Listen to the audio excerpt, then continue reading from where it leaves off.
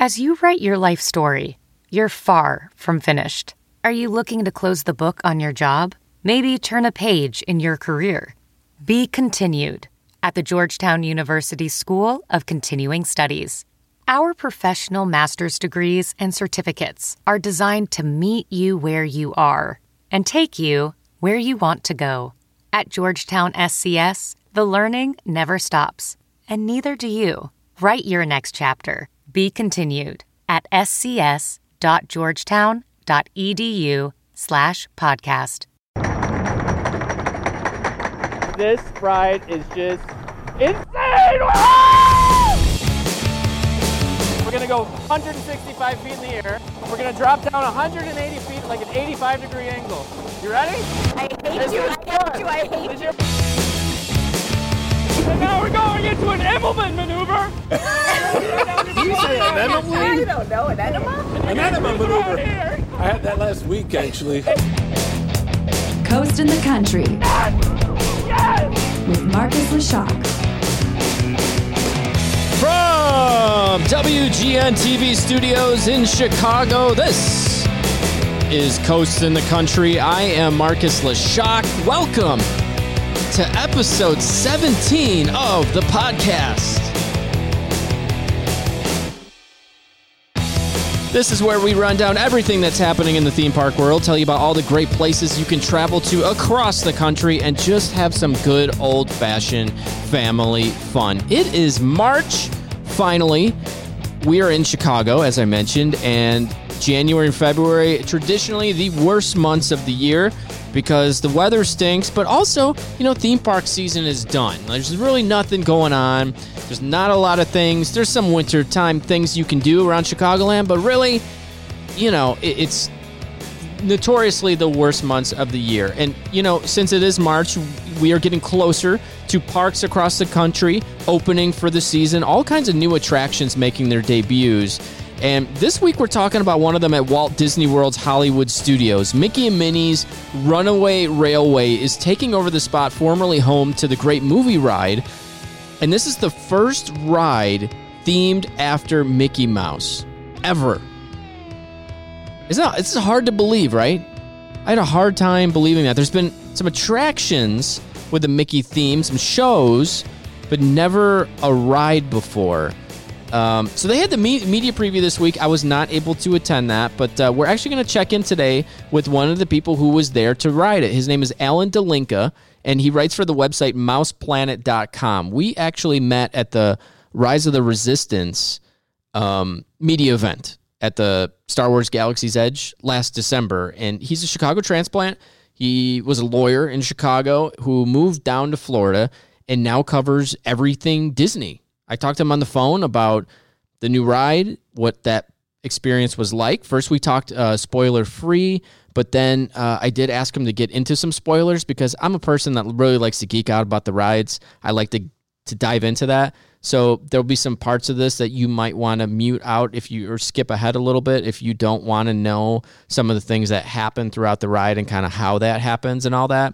But just a fair warning with that. And I do give a warning in the interview, too, that we're going to talk about some spoilers, so you can tune out of that in plenty of time. We also talked about the leadership change at Disney with Bob Iger stepping down and Bob Chapek being named the CEO of Disney, and what his thoughts were on that as somebody who is at Disney all the time, and what that could mean for the future of Disney parks, and what he wants to see happen, what we want to see happen at Disney parks, and some of the things that could possibly happen there.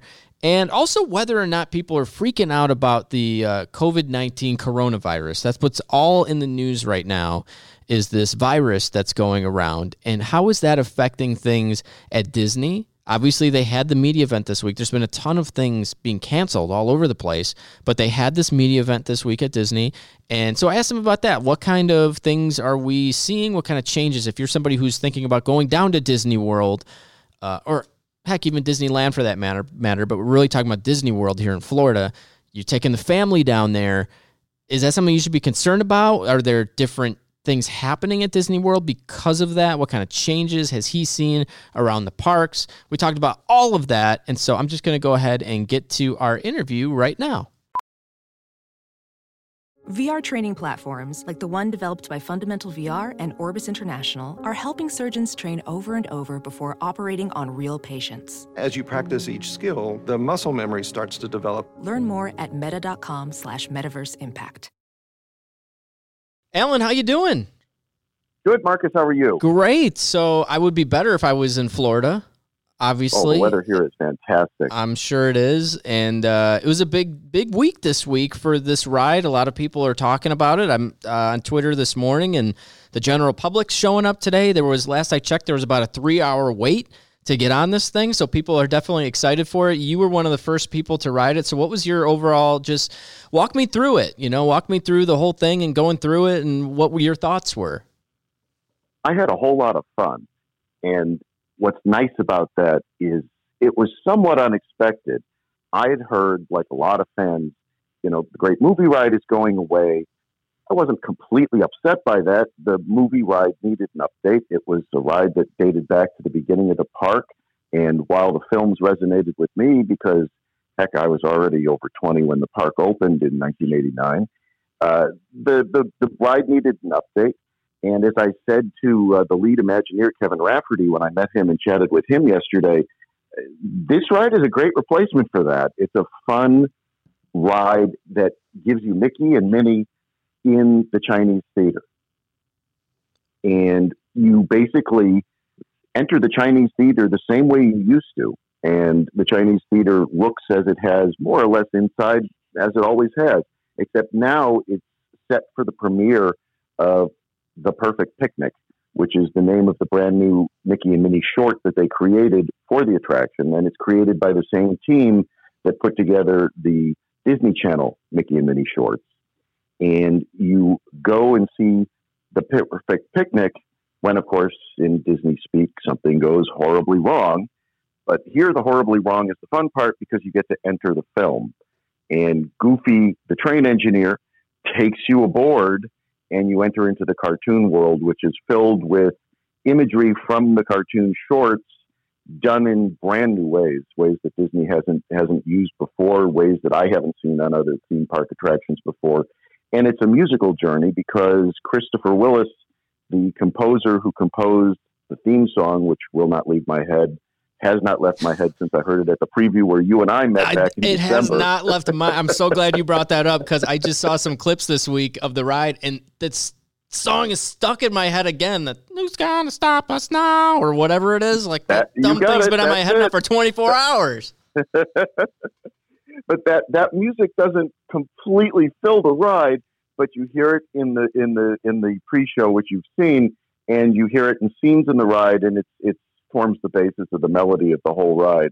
And it's just a fun, family-friendly experience where the Kevin Rafferty calls them train cars, but the ride vehicles are very much similar to the ones you experienced on Rise of the Resistance. They're trackless. They do their own thing in unexpected ways. And Kevin Rafferty told me that instead of going to their ride engineering team to program them, they animated them. They went to the animation team and said, how would you move these cars around? And it feels like that. That makes a whole heck of a lot of sense. And I just, for anybody who's listening and wants to completely avoid any spoilers, this is where you might want to pause this and come back to it or turn your volume down or whatever you want to do, because I want to talk about that pre-show a little bit. And so when we were there, they took us through the lobby and we got to see the movie, the short, and just the way you enter the ride and how basically what happens is there's a thing that happens in the movie and then you walk through the screen. The screen like kind of explodes open. And I thought that was so darn cool how they did that. And I found myself like I was in the room too. They had to basically pull me out of the room because I'm looking at like, how did they do that? Like how with the projection and everything on it? Because were you as blown away by that as I was? I just thought that was a really cool touch where it's not like you watch a movie and then, walk through the side door and then board the vehicle. You walk into the movie, right? Yeah. When we saw that back during the Rise of the Resistance media event, so in early December, that came as a really nice surprise. And so I'm glad you put the spoiler warning out there because that reveal moment, the first time you see it, is very impressive. Now, yesterday I got to do the attraction 7 times, so it becomes less and less of a shock. But it is a very, very clever way to have you in the storyline of this attraction enter the cartoon world, because when the movie explodes, you walk into the screen. And here's a further spoiler for you, Marcus, and I'll ruin this one for you and for anybody who hasn't tuned out at this moment. At the end of the attraction, when you get off the ride vehicle, you walk through another room that's exactly like the one you entered through. And if you turn around, you'll see that you're now walking out of the screen, and over your head, it's got the last card of a typical cartoon short. It says the end. That's awesome. That's great. It's fantastic. So how is as far as the actual ride goes, I don't think there's any height requirement on the ride, right? Yeah. So how is it like from a thrill factor? Is it, intensity and all that kind of stuff? It's family friendly, which means that it's not particularly high speed. It has typical Disney warnings posted. And there is a moment, and I don't know how much you want to be spoiled before you get to experience it. I'm fine. Just give it all to me right now. Sure. Well, there's a scene in the attraction where you're now being led by Daisy Duck in a dance class. And it starts off as a waltz. And the 4 ride vehicles that are in the room with Daisy do this synchronized waltz in the room, which is hilarious. And then she says, "It's samba time." And the ride does a cha-cha. And I mean, literally, the ride vehicle shakes. And if you got a back issue or a neck issue, even though I rode it several times, one of the times it shook my back, and I was like, "Oh wow!" But it's not a particularly violent ride. I mean, the Willard's Wizard at Great America is a more violent ride than that. Gotcha. So overall, I mean, I know the Great Movie Ride, like you said, really needed, it needed some work to it. I remember going to it when I was a kid and loving that ride because I just love the movies, right? Like I love being everything about what Hollywood Studios was when it opened. So it just spoke to me because you walked in and there would be like a director directing some actress on the street there or something. You felt like you were on a movie set, right? And the Great Movie Ride was a cool part of that. And I know Hollywood Studios has changed so much since then with so many different additions and now the Toy Story Land and everything else. But how do you think this works as a replacement for that? Because that ride, a lot of people held it dearly. Do you think they succeeded with this? Yeah, I do. I mean, Disney folks talk about it in terms of they've transformed Disney's Hollywood Studios from a park that showed you how movies are made into an opportunity to actually enter into movies. And clearly the storyline of Mickey and Minnie's Runaway Railway is you walk through the screen and you're in the movie. And it really accomplishes that part of the goal. The other part of the goal that Mickey and Minnie's accomplishes along with all of Toy Story Land is giving this park something for the younger kids. Because although I was never one in connection with this park, it's something that I've certainly heard from plenty of folks over the years that this park lacked. It never had a traditional dark ride like the Magic Kingdom.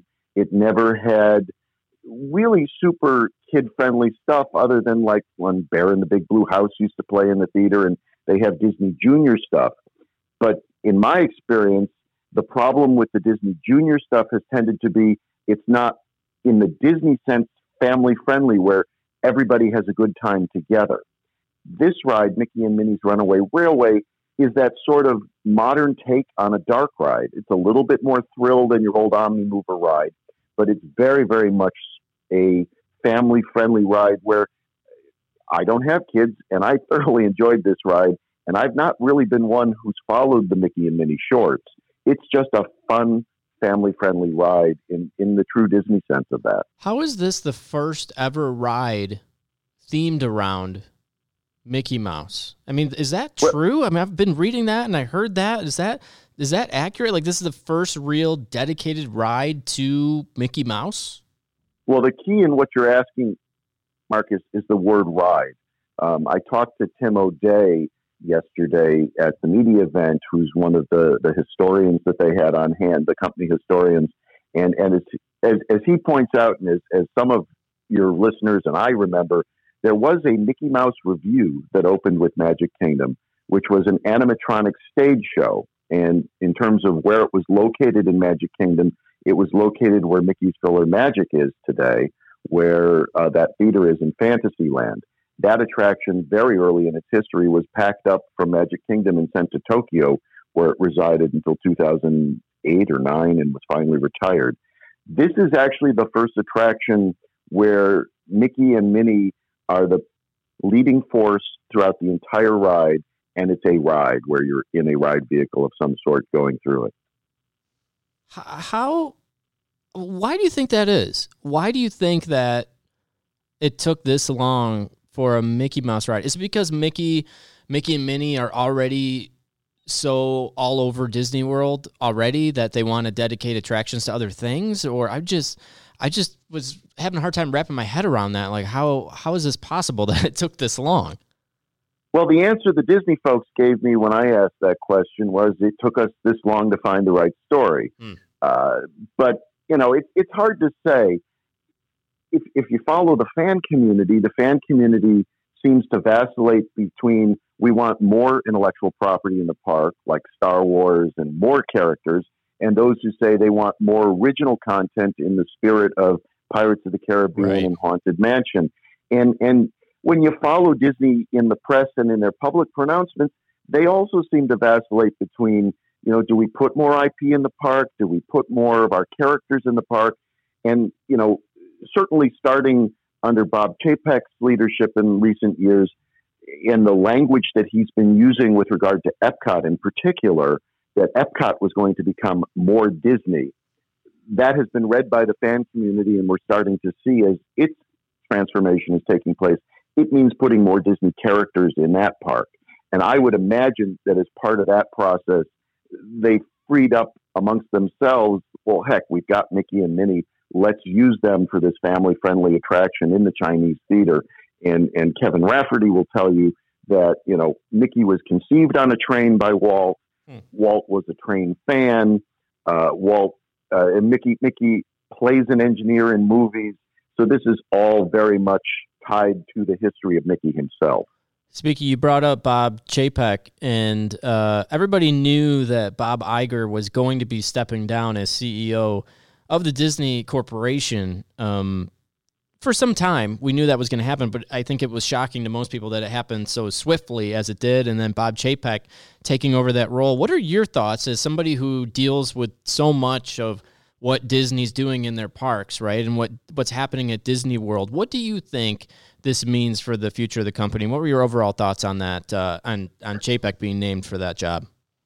Well, it certainly came as a surprise timing-wise, since Bob Iger said he was leaving at the end of 2021. And Bob Iger obviously has taken on what I've seen described in the press, like the Wall Street Journal, saying this executive director role that he's taken on is going to become more common as CEOs provide for transition periods where they're still in the company and yet taking on more specific duties without having to manage the day-to-day profit and loss statements of each of their divisions.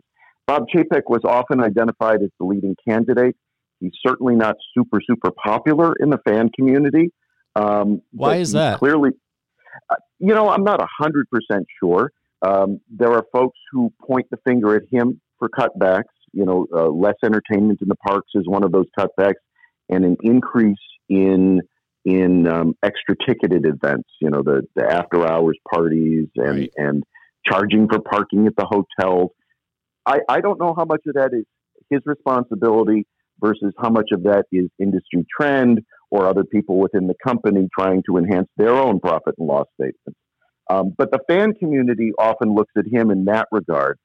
Certainly inside the company, he spearheaded a whole heck of a lot of very successful efforts. The domestic parks have never had more growth in so short of a period in, the what are we up to, 67, 68-year history of the parks division of the company. It's just all this explosive investment in capital in the domestic parks and the foreign parks as well. And, the timing of his becoming CEO has to, at least in my mind, in some way relate to the international concerns over the virus, with Hong Kong being closed, Shanghai being closed, Tokyo now closed, and the threat it poses to a very important part of the overall business of the Walt Disney Company. That's interesting you brought that up, and I was going to ask you about that.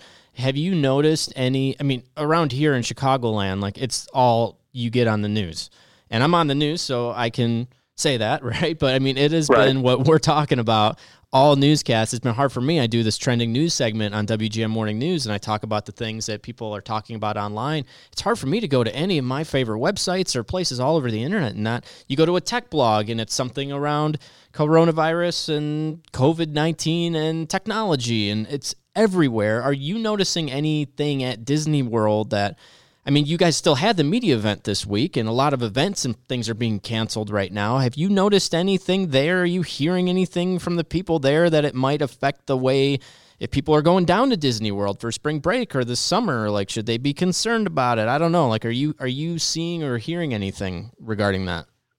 I haven't seen or heard anything specifically. I can certainly say that, notwithstanding all of the news, the parks have been extremely crowded. In fact, I was in the parks on Sunday. I was at Magic Kingdom, and I expected it to be, there's no such thing as a truly quiet day in the parks in the current era, but I expected Sunday to be a lesser day. It wasn't a holiday weekend. It wasn't a marathon weekend. It wasn't a school vacation period. And Buzz Lightyear is an attraction that I can use as sort of a hallmark. It had a 70-minute wait time when I walked past it. That's a crowded park.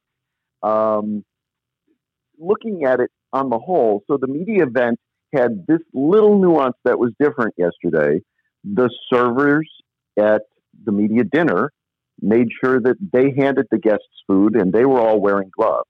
You couldn't serve yourself buffet style anywhere during the media event. Interesting. The parks themselves have long had Purell stations. That goes back to some other illness that swept the world in the last 5-10 years, and I don't remember which it is. I had noticed in recent years the Purell stations weren't always being replenished. Certainly yesterday during the media event, anywhere you found one of those Purell machines, and they were everywhere, you could disinfect your hands immediately. So things like that were different, but crowd sides weren't, in terms of people wearing masks. It's Disney World. It's a global destination. I've seen people wearing masks there as long as I've lived here, which is over 5 years now. And probably back before that, I haven't seen an increase in it.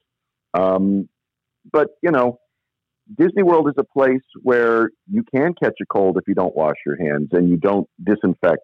So with the virus out there, if people are more mindful, maybe that will help, but we don't know where this is all going, obviously. Sure. And going back to Chapek there, as a Disney fan, as a, frequent visitor of the theme parks, what do you hope to see from his leadership? Is there something with a new person coming in, you're like, all right, man, if I could just go in and sit down with this new person, this would be on my wish list of things that I hope that he can sort of guide the company toward? Well, on the parks and resorts and experiences side, which is what he spearheaded the last number of years, I'd really love for the company to find a way to manage its crowds without, further taking a financial bite out of guests. Because the way they're currently trying to manage crowds, and it's a little effective, at least visibly. I don't know what its effect is on their balance sheets, but I'd like to see them find a way that you're not stuck in massive crowds and you do get to truly enjoy the day in the park. The way, for example, that Rise of the Resistance works right now, the only way to get an opportunity to ride short of a media experience like you and I have been fortunate enough to get is to get to the park before opening, to be in the park, and then to get your finger ready on the app to try to get your boarding group. And it leaves an enormous number of people on Hollywood Boulevard waiting for rope drop, all jammed in the same place at the same time, and all hoping for their electronic lottery number to come up so that they get to ride.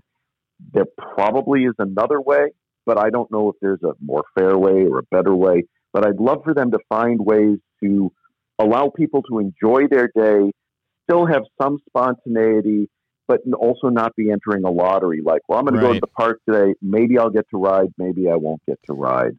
Yeah, and that's the frustrating thing about that. I just was talking to somebody who was there a couple of weeks ago who said that it turned into a really they were very anxious. Like their anxiety levels were crazy. They said that when they got there, and they ended up getting a boarding group and getting on, but just the whole process of getting there, opening your phone, and then that moment of figuring out, like, okay, am I in or out, was just said it felt almost like waiting for the college acceptance letter.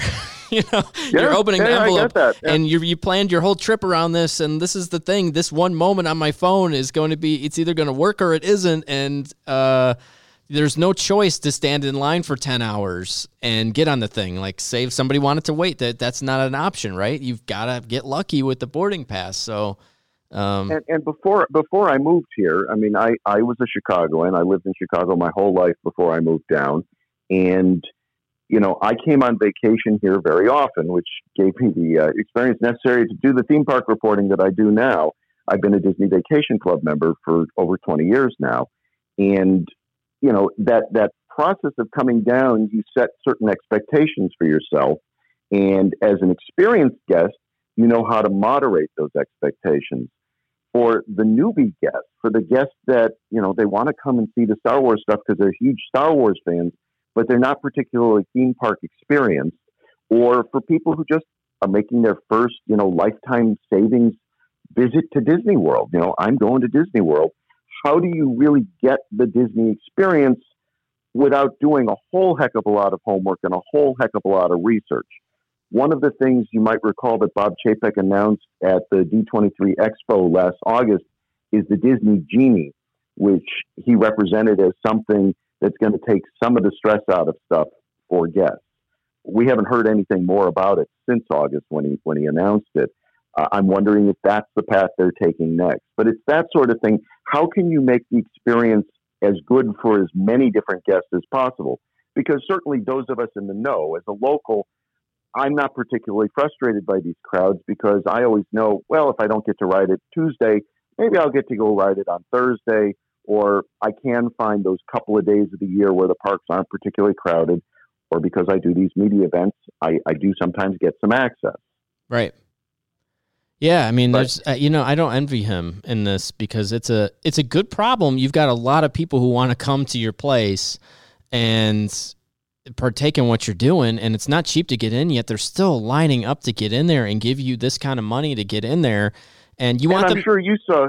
I was going to say, I'm sure you saw the memes that were going around after they announced the opening date for Rise of the Resistance, and heck, after they announced the opening date for Galaxy's Edge, where people would take the picture of the state line of Florida, which, Orlando is more than halfway down the peninsula.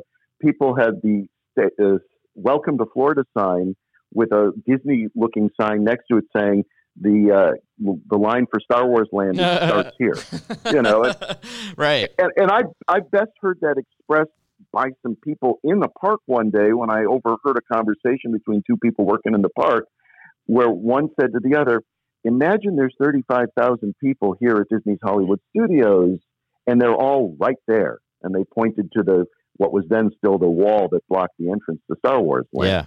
Yeah. So my sort of fantasy version of that was a board meeting of the executive leadership of Hollywood Studios where they're sitting around the table going, "Look, we've just set record attendance numbers at the turnstile. We've had more people in the park than ever before." And then the food person goes, "Food and beverage sales are next to nothing." And the merchandise person goes, "Merchandise sales are at a historic low." And they're all looking around at each other going, "What's going on?" And they're like, "Oh, everybody's been in one line all day." Wow. And so that's the competition that the company has to face. And, they're doing a decent job of it right now. People do have fun when they go to the park. There's no question of that. And certainly lots of people are willing to pay the admission. And I'm an annual pass holder and have been for a long, long time. I've spent a lot of money on this little hobby of mine over the years. But having said all that, is there a way they can do it better? And what are they thinking about in that regard going forward?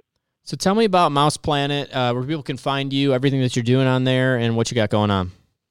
Sure. MousePlanet.com is one of the oldest websites covering Disney parks and other forms of Disney entertainment. In fact, it's funny because almost 20 years ago when it was founded, I was a young lawyer in Chicago sitting at my desk reading it from time to time, and now I write for it. On Mondays, our CEO covers Disneyland in what we call the Disneyland Update. On Tuesdays, I cover Walt Disney World Resort in our Walt Disney World Resort Update.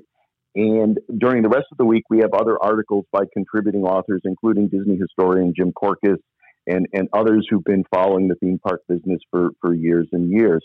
And the fun of what we do, particularly with our update, is we try to help those people I was talking about before, the people who have some theme park experience but want to know how to get the most out of their Disney vacation, how they can find all the Disney information all at once without going and doing a whole heck of a lot of research on their own, and what else is going on that you might not know about. And the latest what else, and part of our media event that was in connection with the Mickey and Minnie's Runaway Railway is, for example, I got a sneak peek of Cirque du Soleil's Drawn to Life yesterday, and that's going to be a heck of something else you can do other than the parks around Disney World.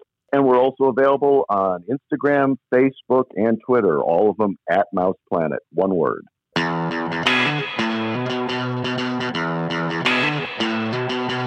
So once again, big thanks to Alan for joining me. I love diving deep into Disney. As I mentioned, so many families go down there. I took my kids there not too long ago, a few years ago, and we had a great time with some friends who live in the Tampa area. And yeah, it's Disney. A lot of people say it's not a vacation, it's a trip. And you got to plan for it. You got to put the work in ahead of time. You do the work ahead of time, you do the work you're supposed to do, you'll have a great time. You don't do the work, you're going to walk out of there exhausted like, what the heck just happened? Got to put the work in. Do the research. You can find Disney planners who will plan your whole trip for you.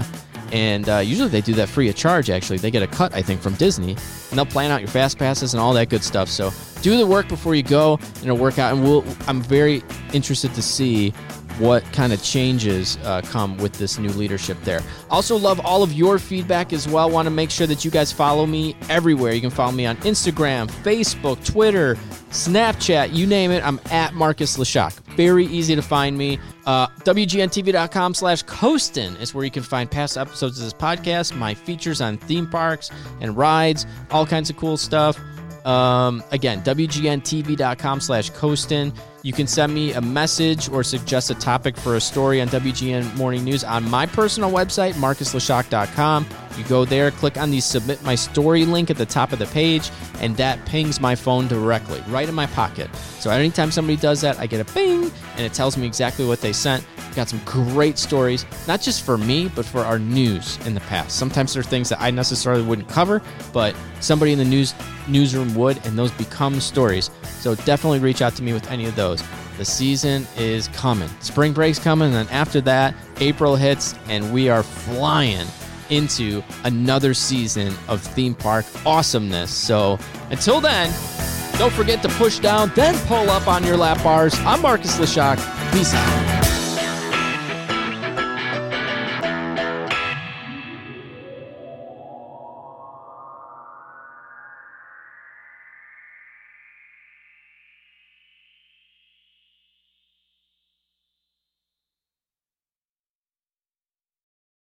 Look around. You can find cars like these on AutoTrader, like that car riding your tail.